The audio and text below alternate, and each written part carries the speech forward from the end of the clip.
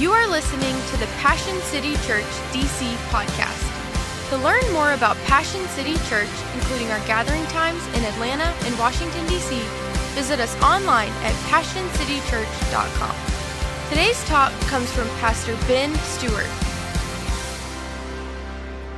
Well, I've told this story here before, but it bears repeating that when I was in high school, I had one goal and one goal only, and that was to excel at football. My father had been great at football. He had a binder of newspaper clippings of his exploits on the football field. And my older brother had been great at football. He had a similar binder filled with newspaper articles about his success on the football field. So as I entered high school, I thought, man, I'm going to have to win a Heisman, which you can't even do, to just earn the family name around here. And so you can imagine my disappointment freshman year when at 120 pounds, I was placed as the center of the offensive line. Right? That's the quality of ball we were playing on my team. Not great, but I worked hard over that summer, bulked up, got trained, and by the time I entered my sophomore year, I got the position I wanted, cornerback on defense. And I remember after the first game, they elevated me to the starting role on the junior varsity team. I know, shocking. And I was nervous. I remember as I showed up there, I was like, oh my gosh, you can do this, believe in yourself. All right, and as the game began, I remember I was out there playing corner, and sure enough, the quarterback came our way, and a receiver ran out into my area, and then for some odd reason, ran in front of me and then turned and extended to catch the ball right in the perfect position for me to hit him. I'm like, you've made a huge mistake. And so I just plowed into this kid. He dropped the ball, and I stopped the pass. And I remember the entire defense ran over to me, grabbed me, started hugging me, jumping up and down. They're like, you did it. And I was like, I did? Did I do it, guys? I think I did too. And so it was pretty exciting. And then 2 plays later, they ran the option my direction. Now, if you're not familiar with football, what that means is the quarterback, he threw the football to one of the 2 running backs.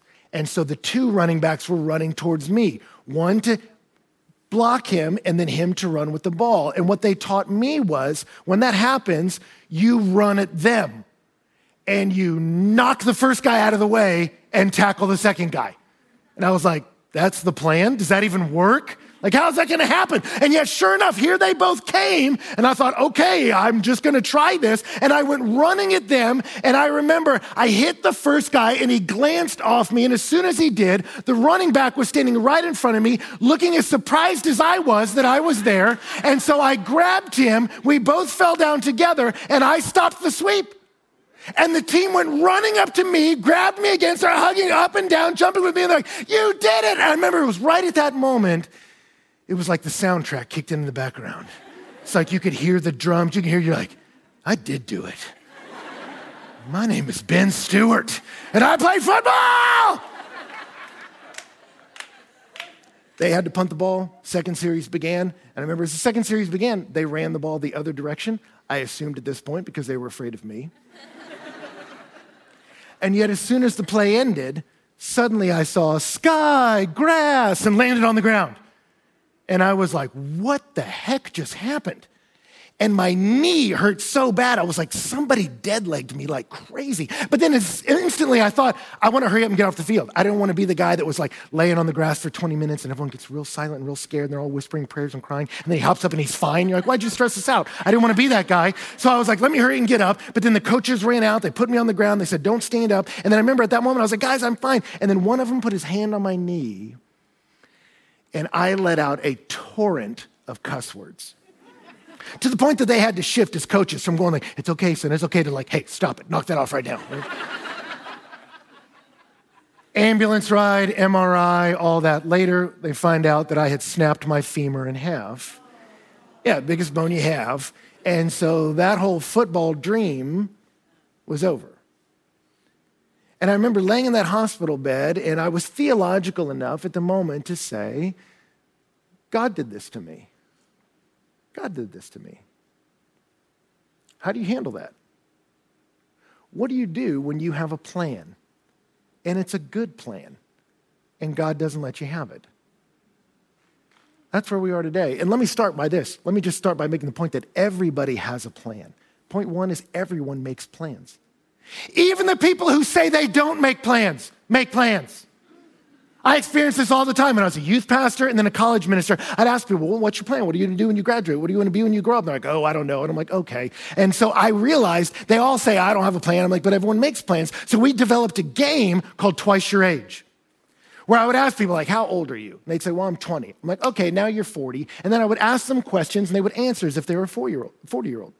And it was the funniest thing because so many of them would say like, oh, what do you want to do when you grow up? I don't know. What do you want to do when you graduate? I'm not sure. Like, okay, let's play this game. Twice your age. You're 20, now you're 40. Okay, are you married? Oh yeah. You have kids? Mm-hmm. I have 3. The oldest is 16. He's 5'9", has kind of sandy dark hair. He likes soccer and girls with quirky personalities. And I've got a low interest 15-year mortgage on a home just out in Manassas. And suddenly there's all this detail. You're like, oh, you do have a plan. You may not know how you're going to get from A to B, and so that's why there's all this lack of commitment, but you have a vision. So even if your map of your life is drawn in crayon, you still have a sense of, hey, in the future, here's where I want to be financially. Here's where I want to be relationally. Here's where I want to be in my career. I have a picture of my life. I may not know how to get there, but that's what I want. Everybody makes plans. And where we are in our text today, David is making plans. Now, we fast forwarded in David's story. I don't know if you picked up on that. If you've been in the series with us where we last left our hero, he was in his 20s on the run from the mad King Saul out in the middle of the wilderness. And yet as 1 Samuel came to the close, it was actually a great cliffhanger, great way to end season 1. You see that David had gone to live among the Philistines, the enemies of Israel, because he couldn't go anywhere else to hide from King Saul. Meanwhile, the Philistines had marshaled their forces to attack Israel. And King Saul in his desperation had gone to the witch of Endor to meet a necromancer to find out the truth. And she told him, you're going to die at that battle. As they arrived at the battle, David and his men are there with the Philistines. And the Philistines say, hey, is David going to ride out with us against his own country? And they go, or is he going to betray us on the battlefield? So they send David away. And so in the season finale, you see David have to leave the battle. He goes back, finds out that raiders had stolen their wives and children. His men are mad, want to kill him. But at the very end, David has to run and go fight against these raiders while Saul goes out. And David overcomes these raiders, rescues his wives, rescues his children. And they see Saul and his men get destroyed. And Saul leans on his spear as he dies slowly in front of the Philistines, the people he was meant to defeat, but he never did because he was chasing David. And that's where 1 Samuel ends. And so as it begins, you're left with the cliffhanger. What's David going to do? Is he going to go grab the kingdom? Or how do you handle that? And you see what David does is he mourns King Saul. Even though Saul tried to kill him, he's sad about him. Because an L for the king is an L for the whole nation, and David grieves the loss. And he grieves Jonathan, his friend who loved him, and he said, our love was greater than that of a woman, which is not a sexual term. It was 2 brothers that were deeply bound in a warrior culture and had comfort expressing that love powerfully, something that a lot of men have lost today. And so the reality is he's deeply mourning the loss of his friends. And yet he doesn't try to grab the kingdom. He just goes to his tribe of Judah and he becomes king in Hebron for almost 7 years. And he leads in Hebron while Abner, Saul's commander, puts a puppet king in charge over Israel. And as that puppet king leads over there, Abner faces off against Joab, David's commander, and they have their men come out for some friendly competition that turns into deadly competition. And in the middle of that, Joab's little brother starts chasing Abner. Abner's like, don't chase me. I don't want to kill you. Your brother will be upset. The guy keeps chasing him. So Abner has to drive a spear through his stomach and kills him. Joab is understandably miffed by this. And so he sends people to attack and they're about to rage against each other and they realize this is too much bloodshed. We can't handle this. And so they have a truce. And meanwhile, Abner goes back home. Turns out the puppet king accuses him of sleeping with his wife. Abner gets offended, understandably. And so he says, I'm out of here and I'm going to help all of Israel go to David. So he goes to David and says, I'm going to meet with the elders of Israel and get them on your side. David says, that's awesome. David throws a party. He and Abner have dinner. Everything's cool. Joab comes later and was like, wait, David partying with Abner killed my brother Abner. And so Joab reaches out and said, hey, can you call Abner because we need to have a conversation. He comes and he stabs him in the stomach and kills him. And David's like, whoa, man, everybody stop killing each other, chill. And so David starts mourning all this loss of life. And the Israelites go, you know, this king's kind of cool. Look at him mourning for us. And so they say, we should establish him as king. So suddenly the puppet king gets murdered by his own men. Abner's dead. Ishbosheth's gone. Joab is sequestered. And so David rises up to become king over the nation. Now, as he does that, the Philistines keep attacking. So he has to subdue the Philistines. The ark is off God knows where. Jerusalem is held by the Jebusites. So David has to rescue the capital city, get the ark back, subdue his enemies, and establish his kingdom. So when we meet him now, he's done all that. And he's king. And he's sitting there wondering, well, what do I do now? Like, that was kind of crazy. So he starts making plans. Is it wrong to make plans? No. And he says, hey, the battles are done. What do I want to do? And he's like, I'll tell you what I want to do. I want to build a house for the Lord. He said, I got a house for cedar. The ark's in a tent. I want to build a house for the Lord. And he tells his buddy Nathan, hey, I want to do this. And Nathan looks at him and says, do all that's in your heart because the Lord is with you. That's good advice. David, the best you know how, you're following the word of God, you're following the will of God, then just do what's in your heart. And David's like, well, this is going to be awesome. This is going to be the signature component of my second term. I'm going to build this temple. It's going to take about 10 years. It's going to be amazing. And so they go to bed all amped about it. This is going to be great. And yet the next morning, Nathan has met with the Lord because he was the prophet. And in First Chronicles, which retells the story, it's even more stark. In 1 Chronicles 17, it says that same night, the word of the Lord came to Nathan, go and tell my servant David, thus says the Lord, it's not you that will build me a house to dwell in. So if point one was everybody makes plans, point two is God shoots down plans. He does it all the time. And honestly, it's the thing that scares many of us about trusting God. You're hearing people like, you got to trust the Lord, trust him with your life. And you're like, yeah, but I kind of got a plan. I got a place I want to go. And so you're like, I know I need a spiritual element in my life. I want him in the car, but don't touch the wheel. I'm driving. I know where I want to go. So yeah, get in here, but don't mess with me because I got a plan. And many of us were scared of how God might mess up our plan. The irony is that he can do whatever he wants, whether you acknowledge him or not.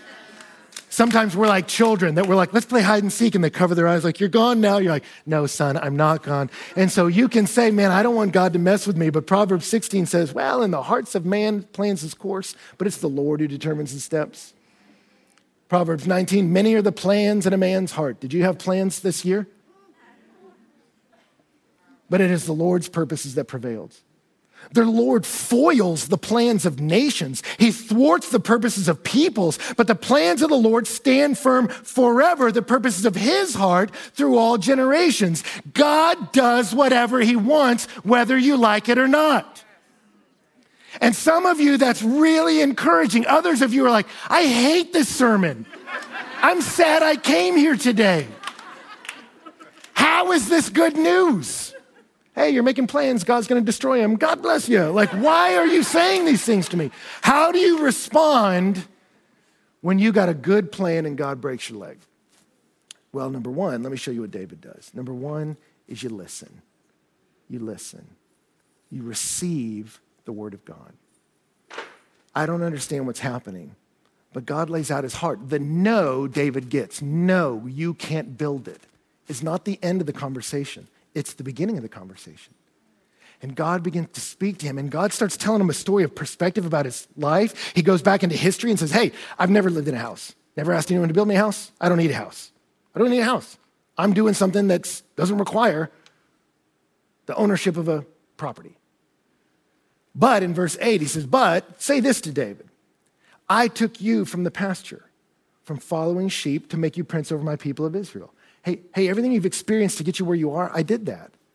And I've been with you wherever you went and have cut off your enemies before you. God takes credit for David's glory in battle. That's a little humbling. Man, I just keep beating all these guys. Yeah, I know. I kind of worked that out. I've led you this far.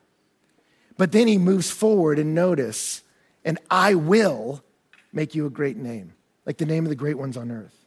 And I will appoint a place for my people Israel, and I'll plant them, so they may dwell in their own place and be disturbed no more. You don't need to build me a dwelling. I'm building a dwelling for my people. And violent men won't afflict them anymore from the time that I appointed judges over Israel. And I will give you rest from all your enemies. You don't need to give me a place of repose. I'm building a place of rest for you. Moreover, the Lord declares, and the Lord will make you a house. David, you're trying to build me a house, a little physical house. No, I'm building you a house. And he doesn't mean a physical house. David already has one. What he's saying is, I'm building you a dynasty. I'm doing something here, David, that's significant. That when your days are fulfilled and you lie down with your fathers, that means when you're dead, I will raise up your offspring after you from your own body, and I'll establish his kingdom, meaning your name will continue. And he'll build a house for my name. And David's son Solomon did that.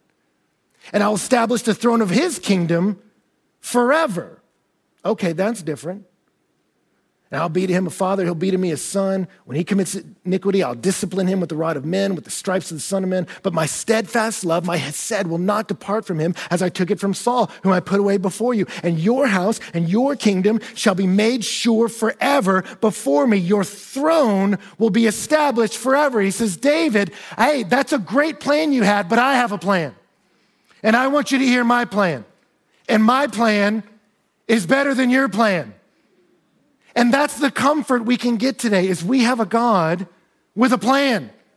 So as we submit our plans to him, we need to stop and go, well, wait a minute, let me hear his plan. Because when Jeremiah spoke to his people, he says, I know the plans I have for you, says the Lord. Plans to prosper you and not to harm you, to give you hope and a future.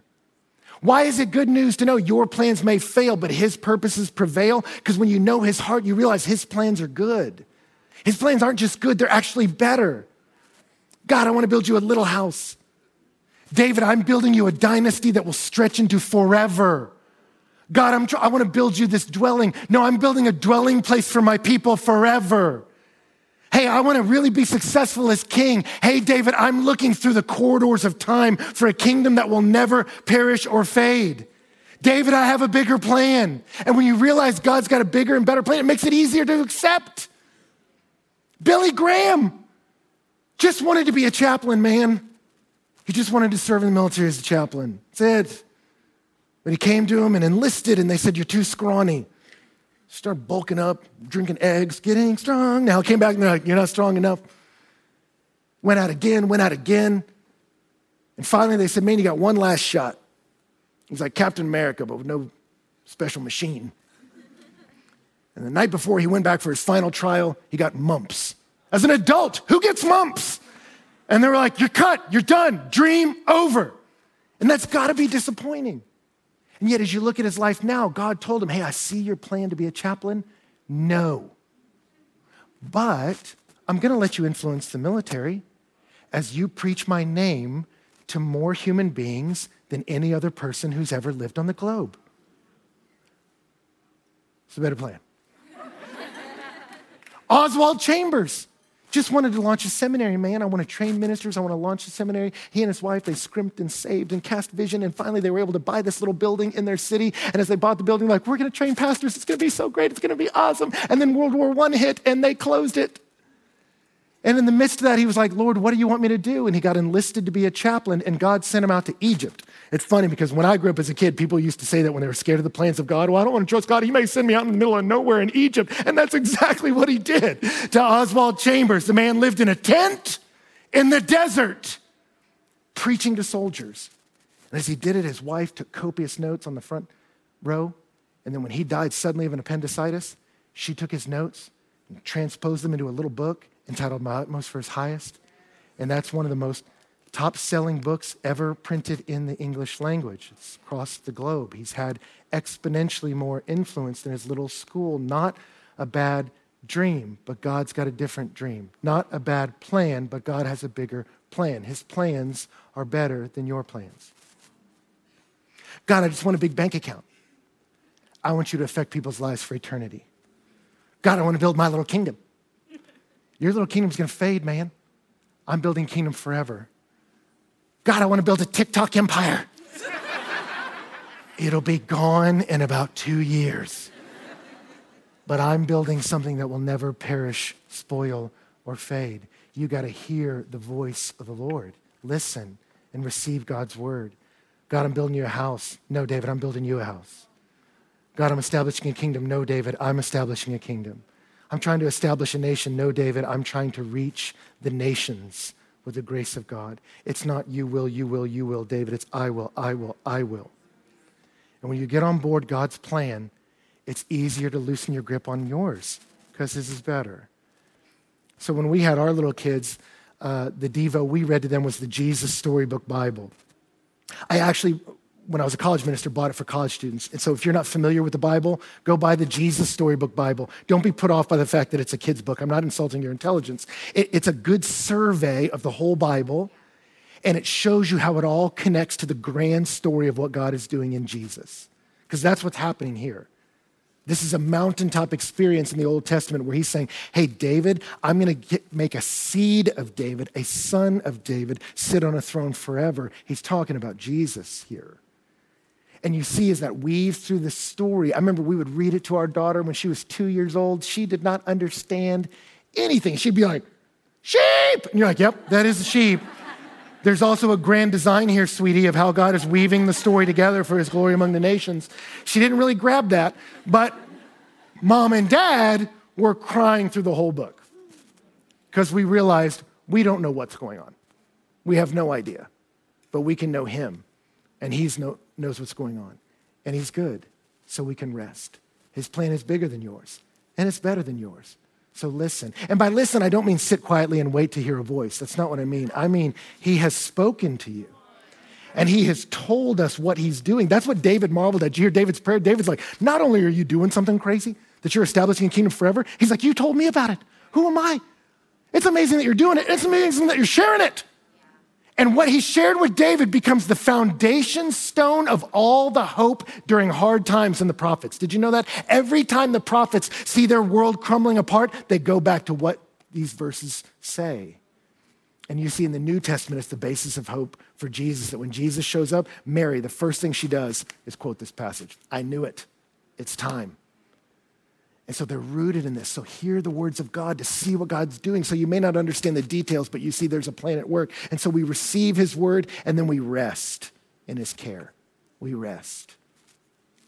It's funny. There was a movie years ago called King David, starring Richard Gere. Before Pretty Woman, before all that. He was King David. And one of the worst movies ever rated on Rotten Tomatoes. It got like a 14 or something. It's terrible. And so I'm absolutely not recommending it. But it's fascinating because in that movie, Richard Gere, King David, lays out his plan to build the temple for the Lord. He builds a little model of it, and he's showing people the model, like, oh, look how great it's going to be. It's got some walls, got some turrets, it's going to be a baller. And then Nathan comes to him later and was like, hey, the Lord doesn't want you to build that temple. And you see him go, no! And he grabs a baseball bat. They didn't even have those back then. And then he just starts to rage on his little model, and they do it in slow-mo, and the song's like, wise God terrible. And he's like, I get it! And just beating this model and ripping his clothes like, ah! Which is the exact opposite of what's happening in this text. Does David lose his mind when God says no to his plan? Look at verse 16. Then King David went in and he sat before the Lord. Don't miss the language of that, because he wasn't called King David earlier in the text. King David goes and sits like a kid on the floor in front of God and was like, okay, so I'm nobody, and you just mapped out that you're going to take care of me and my family and my people and the nations forever, and this is crazy, and he worships. He worships God. Even though he's not sure what he's going to do next year or the year after that or the rest of his life. A lot of vagary, but a beautiful story. And so he rests. I ain't got to worry about it. And if you notice in his prayer, read it again over and over and over and over. He says, the sovereign Lord, the sovereign Lord, the sovereign Lord, you're in charge. And he calls himself your servant, your servant, your servant. You're running this show. I'm not. So I don't have to work and cajole and angle. I can just rest. I can rest. You're God. And you're not pocket God. I don't know if anyone remembers that game. Like early on when iPhones were coming out, like, ooh, look at this, buttons and pictures. I remember when it first came out, there was this game called Pocket God. And it was this little island, and there was these little characters, and you were their God. And as they developed the game, there's all kinds of things you could do to your people. Essentially all of them capricious and mean. That as you play the game, you're like, I'm going to throw this guy into a volcano, and I'm going to send a shark to eat that guy, and like, whoops, a tree attacked you. That's not even supposed to happen. And you would just capriciously and randomly injure your witless subjects. And some of us, we look at our lives and the setbacks. I wanted to be in a different place financially. I wanted to be in a different place relationally. I wanted to be in a different place in my career. And we can be frustrated, and God's not scared of that frustration. And yet we can look at that and we can begin to accuse him of being pocket God. You're capricious and random and cruel. And he says, no, I'm not. I'm doing something good. And he takes David back. Hey, I did something good when I set people free from Israel. Yeah, they had to walk through a desert, but it was to get them to a promised land. And yeah, they had to fight when they got there, but they were able to be established. And yeah, you were running away from Saul, but I forged you into a wilderness in that desert, didn't I? And yeah, you're not going to build my temple, but your boy is. And yeah, he's going to make a mess and the sons of men are going to beat him. And yet, even in the midst of all his failures, the seed of David who will reign on the throne forever is coming. The promise I made back in Genesis 49:10. So he sees God's purposes even in the midst of the pain, and he rests. He rests. So was it wrong for David to plan? No. 2 Chronicles 6, it says, now it was in the heart of David, my father, to build a house for the name of the Lord, the God of Israel. But the Lord said to David, my father, whereas it was in your heart to build a house for my name, you did well that it was in your heart. Nevertheless, it's not you who shall build the house. So is it wrong for you to make plans? Do you go, well, I guess God's in control, so I'll do nothing. Should I drink something now, God? Should I eat something now, God? Because, you're in charge. No, all through the Bible, they make plans. You see Paul doing it all through the New Testament. I'm trying to get to Spain. I'm trying to get to Rome. I tried to go here. The Spirit said no. What does the Spirit say no look like? It might just look like the boat sinking. But you never see Paul like, I'm so sorry I tried to go to Spain. I'm so sorry I was trying to get to Bithynia. Apologies. God's secret will is his to keep. So we make plans, and when they fall apart, we don't worry about it. Because we go, you know what? You've revealed enough of your plan for me to know it's awesome. And you've shown me enough to show me you don't fail. And I know that you're the sovereign Lord and I'm the servant. So I'll just keep bumping along this path because your plan's better than my plan. So I receive your word. And some of you, let me just encourage you, please fight with all your will to let the word of God speak more to you than the world through your phone. Please let it shape your perspective. So much of the angst in our world today is because we fill ourselves with anxiety rather than good theology. And we know all that we're lacking because marketing is built to show you your lack. And we miss what we have because of the good hand of God. And David focuses his eyes on the sovereign Lord, and he really has no questions. And so what do? You just sit and do nothing and wait for the world to end? No. So I receive God's word, I rest in his sovereign will, and then I run in the path of his commands because you set my heart free. That's what the psalmist says. You just excel at the revealed things. I love it. We didn't read it, but in 1 Chronicles 22, this is what David did after God gave him a nope. I want to build a temple. No. Okay. So he provided a large amount of iron to make nails for the doors of the gateways and for the fittings, and more bronze than could be weighed. And he provided more cedar logs than could be counted. And then it says in verse 5, David said, my son Solomon is young and inexperienced, and the house to build the Lord should be of great magnificence and fame and splendor in the sight of all the nations. Therefore, I'll make preparations for it. So David made extensive preparations before his death. And then in 1 Chronicles 29, he gave of his personal treasure of gold and silver for the temple of the Lord. And then in 1 Kings 2, he challenged his son, hey, be strong, be a man, obey the Lord, follow in his ways, and build the house. And then in Acts 13, he eventually died, and it says about him, David, after he had served the purpose of God in his own generation, fell asleep. I'm just going to go hard at what God lets me do. I'm going to excel at the revealed things. I can't control the unrevealed. But I know God's revealed will, so let me just do that. And I had a mentor say it once, godly seeking people tend to get lucky. And he says, but I don't believe in luck. I don't either. I believe in a sovereign Lord who has shown us, oh man, what is good and what the Lord requires of you. And so we can keep trying to submit our plans to him, go for it. But just make sure you hear his too.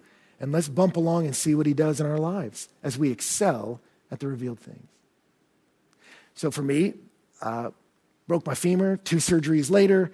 I would go out to the football field, but not practice. I would go into the little trainer's room and had to break the scar tissue in my knee. Now they have machines that do it for you. Back in my day, you just picked your knee up and went, hey!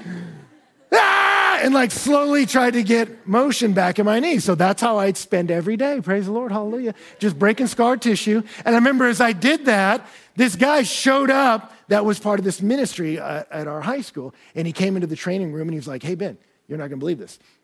He said, we wanna do a ministry outreach to the freshman football team.